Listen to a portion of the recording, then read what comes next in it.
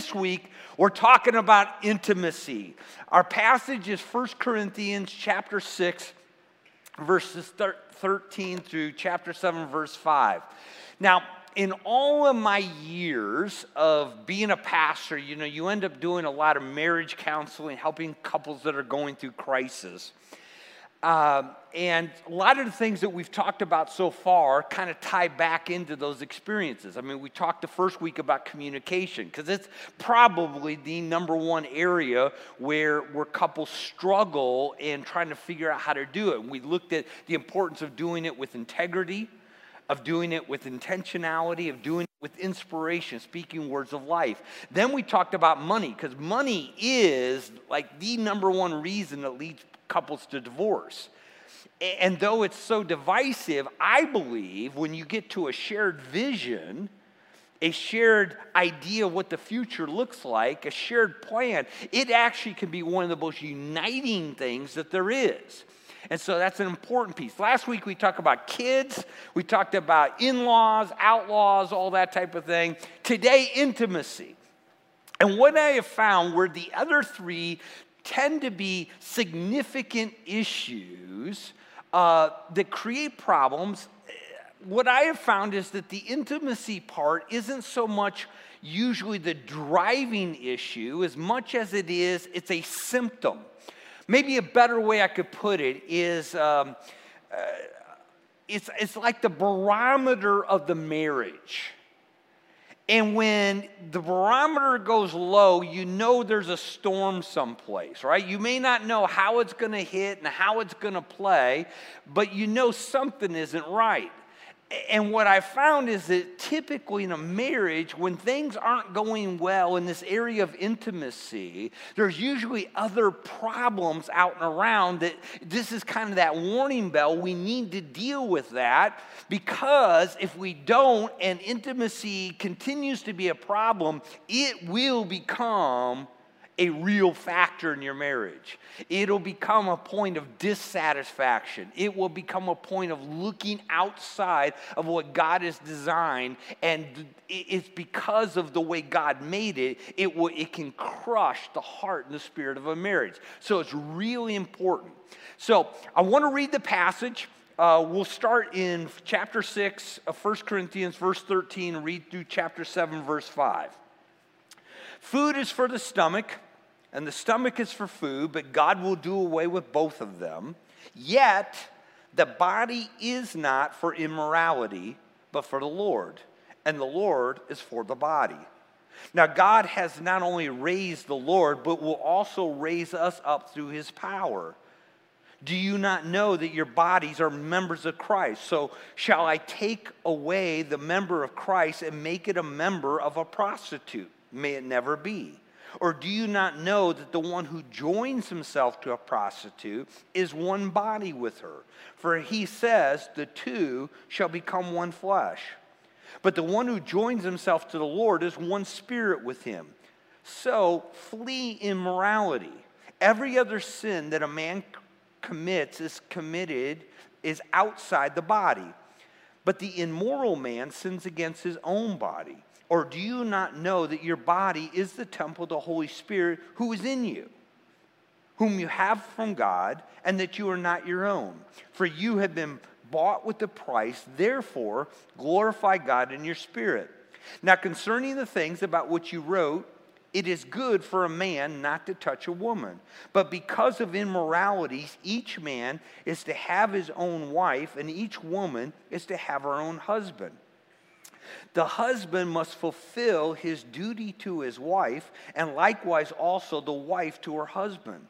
The wife does not have authority over her own body, but the husband does. And likewise also the husband does not have authority over his own body, but the wife does. Stop depriving one another except by agreement for a time, so that you may devote yourselves to prayer and come together again, so that Satan will not tempt you because of your lack of self-control.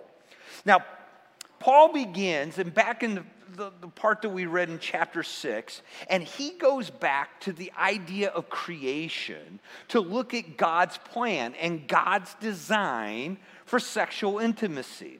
And here's the thing, it is God's design. Yes, God designed sex. There's a whole lot of people, at least in our society, who think that that's not the case, that God doesn't like sex, it's kind of against him, that, in fact, there's a theology out there, and I'm not exactly sure where it comes from, but I've got an idea that there's a certain church that pushes this, is that when you read in Genesis chapter 3 about the fruit of the tree that they ate, that's not what really happened. What really happened is that Adam and Eve went behind the tree and found really strange things to do with their body, and that's what God was upset about. And nothing could be further from the truth. God made us with our specific sexuality. So our XX and XY chromosomes, God did that. God made us with our specific sex organs, right? It was his design. In fact, the reality is that sexual intimacy, God gave to us as the covenant sign for marriage. And oh, by the way, he did this not after the fall, but back before there was sin. This was his design. When God says everything is very good, he's told them, be fruitful and multiply. And by the way, before, 20, 30, 40 years ago, and they did funny things in Petri dishes, it was the only way to be fruitful and multiply. God said it's all very good. It is his design because it's the covenant sign. You say, well, covenant sign. Yeah, we struggle with this because when today, when you make a covenant with somebody, basically you're signing a piece of paper, right? I'm buying a house, I'm buying a car, I'm taking on a mortgage, whatever it is. It's a signature. Well, it wasn't that way back in those days. They had things that they did. For instance, remember when God made the covenant with Abraham? That I'm going to bless you, I'm going to make you a great person, a great nation and all of this. What he told Abraham to do was to take animals, and it was a covenant piece that happened in their society. And they took these animals and they cut them in two and they laid them on the side. And in their society, what they would do, two men who are making an agreement, a covenant, would lock arms and walk through those dead animals. And the idea would be, if I don't keep my part of the bargain, may God do to me what we did to those animals. It was a covenant relationship. Remember when Noah comes out of the ark, and God is now going to make a covenant with Noah that he will never destroy the world again by a flood. What does he do? He puts a rainbow in the sky, right? So you're under the protection of the rainbow. It's the picture of the covenant. Well, here's the relationship. For this reason, a man leaves his father and his mother, right? We talked last week. That was just, when Moses read that to the children of Israel, that was so countercultural. Because men didn't leave their moms and dads. They took over the business. They supported their moms and dads. For this reason, a man leaves his father and his mother. He is joined to his wife. They become one flesh. This becomes the primary relationship. This is God bringing Eve to Adam, and they are going to become one. And the sign of the covenant is sexual intimacy. It is the joining together of a man and a woman that pictures what God has done when a man and a woman come together for one lifetime. It's the picture. It's the covenant. This is why in Genesis 2:25 it says, and the man and his wife were both naked and not ashamed. The fact that they are fully known, fully revealed, and yet fully loved. That is the picture of marriage. And the sign, the covenant, is intimacy. That's why sometimes people get this idea that God doesn't like sex. No, he likes sex. He designed it as part of his, but it's very specific. It is the sign of the covenant of marriage. when we also think about God's design, not only is it the covenant sign, but one of the things you got to understand is that he designed it to bring pleasure, right? There's no way you can understand the anatomy of how a body works, where God put nerve endings, how he wired it to our brain, without understanding that God designed this to not be a chore, but to be pleasant. In fact, you look at Scripture. Proverbs 5. In fact, Proverbs 5:18, he's talking about how, he's warning them about staying away from the prostitute, right? Delight in the wife of your youth. And he says this, as a loving hind and as graceful doe, let her breast satisfy you at all times. Be exhilarated always with her love. It is to bring pleasure. In the Song of Solomon, the bride says this, his mouth is full of sweetness and he is wholly desirable. This is my beloved, this is my friend, O daughter of Jerusalem. God designed this for pleasure. He designed it in the context of a one man, one woman coming together for one lifetime to not only be the sign of the covenant, but to be something that would bring them both great pleasure. The third thing that we see about God's design is that intimacy was designed to make babies. Have you ever stopped and thought about how God could have designed making babies? I mean, seriously, what if, what if we just cut off some skin and planted it in the dirt, right? Could have worked that way. What if God had just put a button, right? And so, I got a button on our knee. There's no pleasure. There's no joy. We just touch knees. We want to have a baby. That begins the process. God could have done it that way, right? No. His design was this. He knew raising kids was going to be tough. The best way it happens is with two in a team. We talked about that last week. For those of you that are single and raising kids, you know how difficult it is. So as a man and woman come together in marriage, they leave, they cleave. Now, in the intimacy of that marriage, they join together as one flesh, and out of that becomes the baby, right? Half the DNA of the dad, half the DNA of the mom, and this wonderful little creation of which God has brought together. That was God's design. And so therefore, you got to understand that if God designed intimacy to work like this, this is important to a healthy marriage. If I'm going to experience, and my marriage is going to experience all that God has in the covenant of marriage, right? The covenant sign, it's got to have an important part. And the reason is that it nurtures oneness. As I said, best I can explain it, what I've seen in most couples is that if they're having issues and there's issues in the intimacy, it usually is pointing to something out here. Why? Because if you're being a jerk of a husband, intimacy might be hard. She may not be excited about that, right? We're not communicating. We're not on the same page. Intimacy becomes hard. It points that there's issues out here. Well, this then drives us to have these conversations, right? And to be able to, how do we love? How do we nurture? How do we build this? That's why, if you want to have a strong marriage, you can maybe argue, is it the chicken or the egg? But one of the ways is you will focus on this because it will bring up discussions in other areas that will help you be more one, which will lead to a deeper oneness that shows itself in intimacy.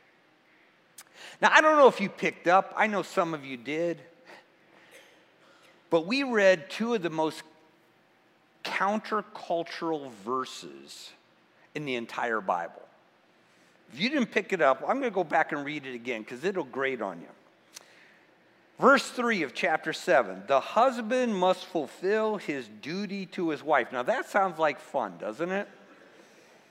And likewise also the wife to her husband. Well, that means there's some responsibility there. We don't like that. And then he gets worse. The wife does not have authority over her own body, but her husband does. I'm not going to ask you to raise your hand if that grated on you when I read it. But in our culture, that is extremely incorrect talk.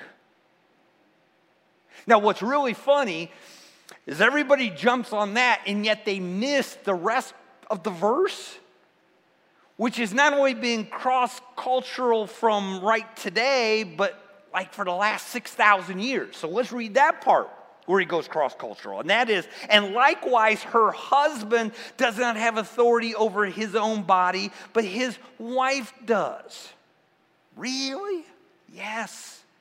You see, what God designed is in coming together as one, right? So he leaves his father's mother. He's joined to his wife. They become one flesh. That I now have both a responsibility and the privilege of ministering and serving my wife. You see, what our culture has done is intimacy. Sex comes all about us. My fantasies, what I want, my pleasure, right? The whole porn piece is about, hey, how it can minister and make me happy. By the way, did you notice the two words he used back in chapter 6? He used the word, yet the body's not for immorality. Verse 18, flee immorality. Do you know what the Greek word for that is? Porneia. And yet our whole culture is about, hey, you got to be responsible for yourself. This is about you. And it's made it so selfish and about us. And God says, no, that was never the intention. This is the sign of the covenant of marriage. You have left, you now cleave, you become one. The sign of that is sexual intimacy. It is how you serve your spouse. It is how you love them well. And you think about it, that for me, many of you know, Tammy is the social butterfly of our relationship, right? I bring the introvert, she brings the extrovert. She has lots of friends. And those friends minister to her. They encourage her. She's got a group of friends, in fact, they're actually coming to the next service. I mean, a number of them were in our wedding, right? She went to high school with these people. We've been married for over 32 years. They decided to come this Sunday and preaching on intimacy. There you go. And then they're coming over to the house for dinner. But anyway, that's it. And her friends, and a number of you are her friends, and she goes out for those, those coffees, which for me are about 30 to 45 minutes tops. And 4 hours later, I'm calling her, where are you? I'm still at coffee, right? And you minister to her, and you serve her, and you encourage her, and you build her up, and she does the same for you, and that's great. That's the way it is. But I alone have the responsibility and the privilege to minister to this aspect of her life. And she alone has the privilege and the responsibility to minister to this aspect of my life. It is the sign of the covenant of marriage. And that's the way God designed it. So my body doesn't belong to me, it belongs to her. Her body doesn't belong to her, it belongs to me. That is the beauty, the selflessness that God designed. And I tell you what, you want to talk about changing the way we think. That this isn't about me and what I want, and you get to this point of people who are so discontent, but they're buying into this world thing that it's all about me, instead of learning that you are serving your spouse. And you have the privilege, and you alone. There's another thing he talks about the importance here in verse 5. So he says, stop depriving one another. By the way, it ought to be a part of your marriage. And every once in a while, I'll run into people that are married and there is no intimacy. And you know, maybe there's a physical reason or whatever, but man, if there's not, then be honest with you, you're walking in sin. It is the covenant sign of marriage. And his whole point here is stop depriving one another except by agreement, right? It's a mutual thing for a short time so you can devote yourselves to prayer and then come together. Why? So the Satan won't tempt you. You go back to the whole pleasure piece. You know, most of us, Satan has never tempted us to really want to go have a root canal. Because it's not pleasurable.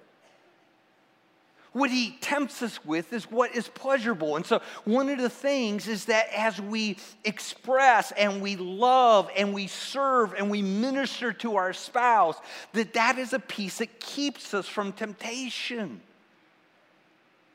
And it helps protect our heart. And it is a piece of marriage that has got to grow and become richer. Just like everything else. You see, here's the thing. We talked about it in the first week, right? Being intentional. Being intentional. You've got to grow. And I love doing weddings. I love, sitting down with the couple that's going to get married. And it's always so fun trying to do premarital counseling because they're sitting there with their big puppy dog eyes, right? They're just so in love. And so try to encourage them, think about, here's some things that could be issues in marriage. And, they're always nodding their head, but their body language is going, not us, Steve. We are so in love, right? And you just bless them. That's great. And in our culture, we made such a big thing about the wedding, that the wedding's the big day, the wedding's the big day. But let's be honest, for those of us that have been married for a while, don't we understand that if the best it gets is the day of your wedding, your marriage is in big trouble? 32 years ago, I stood there at the altar, and I loved her that day with all my heart, but I can tell you I love her much deeper today. You know why? Because I know her better. I understand her better. I cherish her more. You grow in that knowledge. You grow in how to serve. You grow in of understanding and those things that, early on becomes those irritants. You begin to cherish those things and think about, this is great she's the social butterfly because I don't have to do it then, right? You just put her out there. It's wonderful, right? You begin to cherish those things. Well, the same thing is true about this, about intimacy. That as we grow in our knowledge of each other and what pleases them and our love, that this is a part of our relationship that as we go on through the years ought to get deeper and richer. It's important. It's important.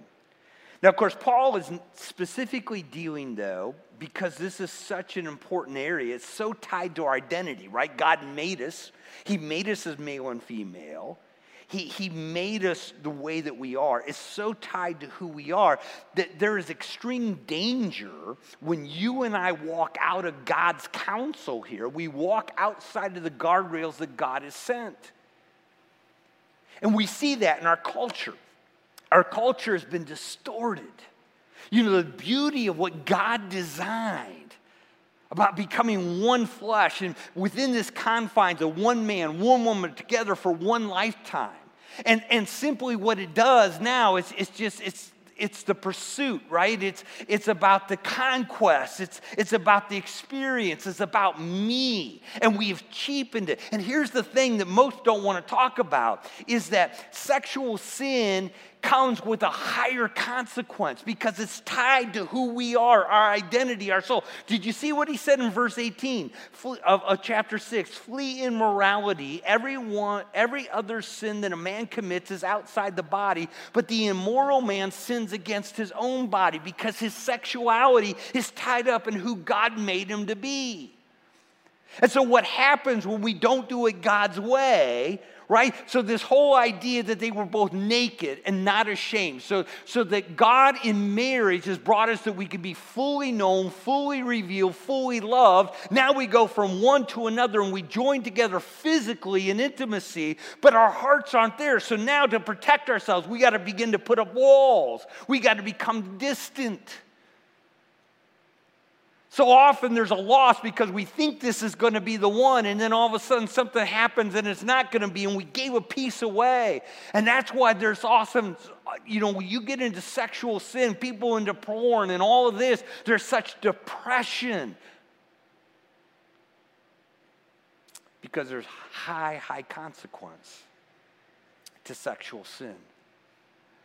Now, I want to talk a moment to those of you that are married, are not married. You're single, right? You've been listening to this and go, man, I wish, right? Or some of you maybe have been there and go, I'm kind of glad no, right? Well, here's the thing. The greatest gift that you would have to give if God were to bring somebody in your life, I believe, is this idea of the uniqueness of oneness with them. That in the midst of our culture, which kind of says anything go, you got to be happy, worry about yourself. You said, no, I'm thinking about somebody I may not even know yet. And so I'm going to walk in celibacy. I'm going to have relationships, but we're not going to have intimacy because that's a sign of the covenant of marriage. And on that day, if and when God brings that person into your life, what a commitment, what a gift that you're giving them. The trust that builds is just absolutely incredible. But you're saying, but Steve, that's not fair, right? Because I also have these, sexual feelings and desires and all that. And what you've got to understand is, life is often a series of trade-offs. And you go, well, how's it a trade-off? Well, think about it. You as a single person have way more freedoms than I do. I mean, we've talked about a shared future, right? You can just up and go and do what you want. I can't. You can actually choose to be on time. I can't. You can decide how you want to spend your money. I can't, right? There are restrictions. So when I came into marriage, it was that we are going to do this together, right? So now it's all of a sudden we have to work towards consensus. We have to work towards compromise, right? You have freedoms that I and other married people don't have. But God, because He loves you, say, but this is the restriction on this. You are complete in me. You don't need this. This is where you protect your heart. Because intimacy is the covenant sign for marriage. And that's the only place that God has designed it to be done. Because if not, it begins to eat away at your soul. And I would argue to those of you that are married, you're restricted too. You're restricted that all of your energy, your sexual energy, and your focus is on serving the needs of your spouse. That's what God designed. It's not about me. This is why porn is never okay, because again, it just gets it down to a biological act. It's just about me. No, but I'm taking this energy and I'm taking this thought and I'm taking all of this and I'm not focusing at the one whom God has given me the privilege and the responsibility to serve. That's why it blows up marriages so often. So let's just move on to this last piece here. Because the reality is, if you and I were to sit and have a discussion, or if we were to have time this morning to talk, and we were all to be honest, which we wouldn't be. But the reality is, probably most of us that are here today have messed up someplace here. Right? We've not held it within this frameworks that God has told us. We've not seen it as our mission. We've been selfish. Maybe it's into porn. Maybe it was, even together before we got married, right? So here's the thing. I just want to remind you that none of us can go back and change yesterday. So no matter how much regret, how much remorse, yesterday is yesterday. And you can't fix it, but you can deal with it. And biblically, when you deal with something, the first thing you deal with it with is with God, right? And so the biblical word is repent. It means to change mind. So I agree with God that what I did was sin, right? And then to confess. And then we have his promise that we confess our sin. He's faithful and just to forgive us. And then once we dealt with it with God, we kind of go deal with it with others. And maybe it's a spouse who, maybe it's one of those secrets that we talked about that they don't know, and you go have those hard conversations. But you deal with it, and then you leave it, and you now stand in your identity in Christ. Which, by the way, is one of the coolest things about knowing Jesus. Right? Jesus came to die to forgive us of our sin. And the moment that we come to put our faith, our trust in him, our sin is taken from us, is cast into the depths of the sea, right? He tells us our sin and our iniquity, he will remember no more. And so we stand in that identity that I'm a child of God and I have been forgiven and I'm a new person in Christ and I'm not the person I was. But today I am going to do what he's called me to do, and I'm going to be the husband or be the wife, or I'm going to be the single person, and I'm going to walk within the way God has called me to walk. That's why I started this whole series, and I want to end this series with this. The most important relationship in your life is not your relationship with your spouse. Your most important relationship is with God. He loves you. He cares for you. He came and died for you. He offers you eternal life. He offers you forgiveness if you will simply invite him to be your Savior. You put your trust in him alone. He'll give you eternal life. He'll forgive you. Man, this is where all of this starts. So you stand in your identity in Christ. Then you talk with your spouse.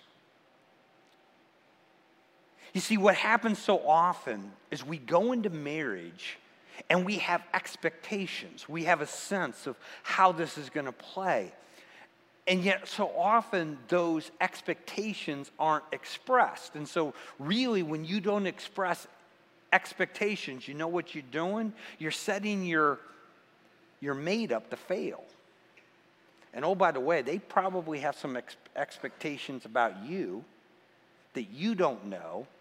And you kind of wonder, why are they mad at you? Wouldn't you rather know so that maybe you could try to meet those expectations?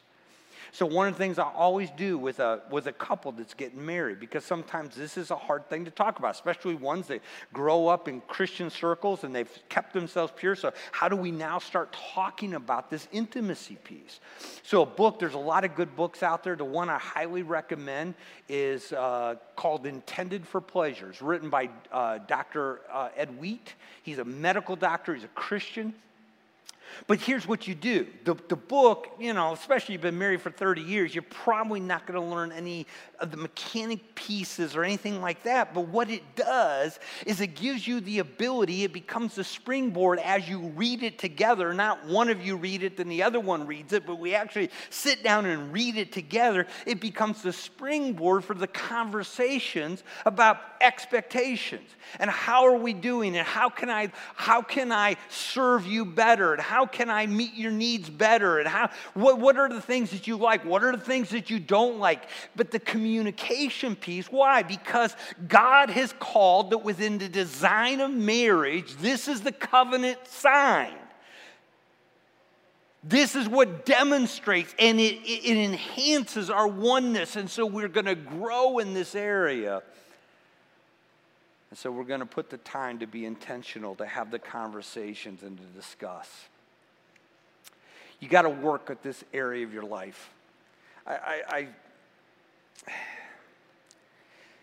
We talked about being intentional, right? You get into the routines of life. You know, there's some routines in life and in marriage that are good.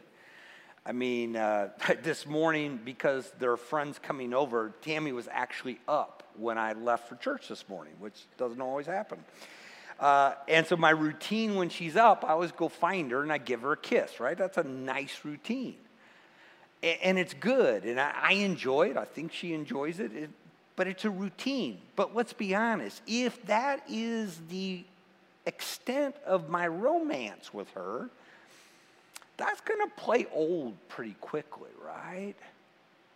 So it's not that you get rid of that, but you've got to have special times of romance. And, you know, you didn't know Valentine's Day is coming up, right? And you get those moments. You have those special dates. You spend that time together. Well, it's the same thing in the intimacy, right? There's sometimes in marriage, there's a routine in the intimacy that is good. You know, you're both tired, but you want to connect.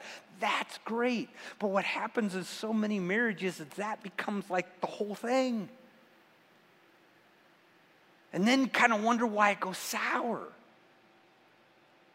And so to be able to focus, and if you got kids, focus generally means doing something with the kids so they're not around. Because those little boogers know to knock on the door at the really worst time, right? And yet to put that focus on it, to be intentional about it, so that we are growing in intimacy, we're growing in oneness, we're growing in our ability to serve one another. And then for those of you that are single, folks, you got to set up guardrails. You got to set up guardrails. For whatever God has for you down the future, God knows his best for you today is that you live in celibacy. And it's hard. I get that. I've told you before, I was a virgin when Pam and I got married. And for 4 years, we were married. We lived, had a wonderful relationship. She passes away. I'm 28 years old. And then I meet Tammy. This beautiful little dynamo, right? So I used to think I knew what sexual pressure was, right? But I had never engaged in intimacy, so it was all new to me to my wedding night. I meet Tammy. This had been a part of my life. You want to talk about sexual pressure. I've never taken more cold showers in my life. It's hard. I get that. You know, Proverbs says a prudent man foresees evil and he hides himself. So we thought, man, we want to do this right. We want to honor the Lord. So let's get married quick. We set it for 8 weeks, right? I figured I could make it 8 weeks. And then all of a sudden some things happened and we had to postpone it another 6 months. It was tough. It's hard. But you set guardrails that go, these are lines that we're not going to cross because, and now she knows how important this is to me as I knew it was to her because she too came into our marriage as a virgin. That this is something that is just us. Set guardrails in your life. The enemy wants to trip you up. The enemy wants to destroy. Set guardrails in your life. He'll honor you. He'll honor you. Some of you are living together. You're not married. You need to do what's right. You need to get married or move apart. Do it God's way. It always works best.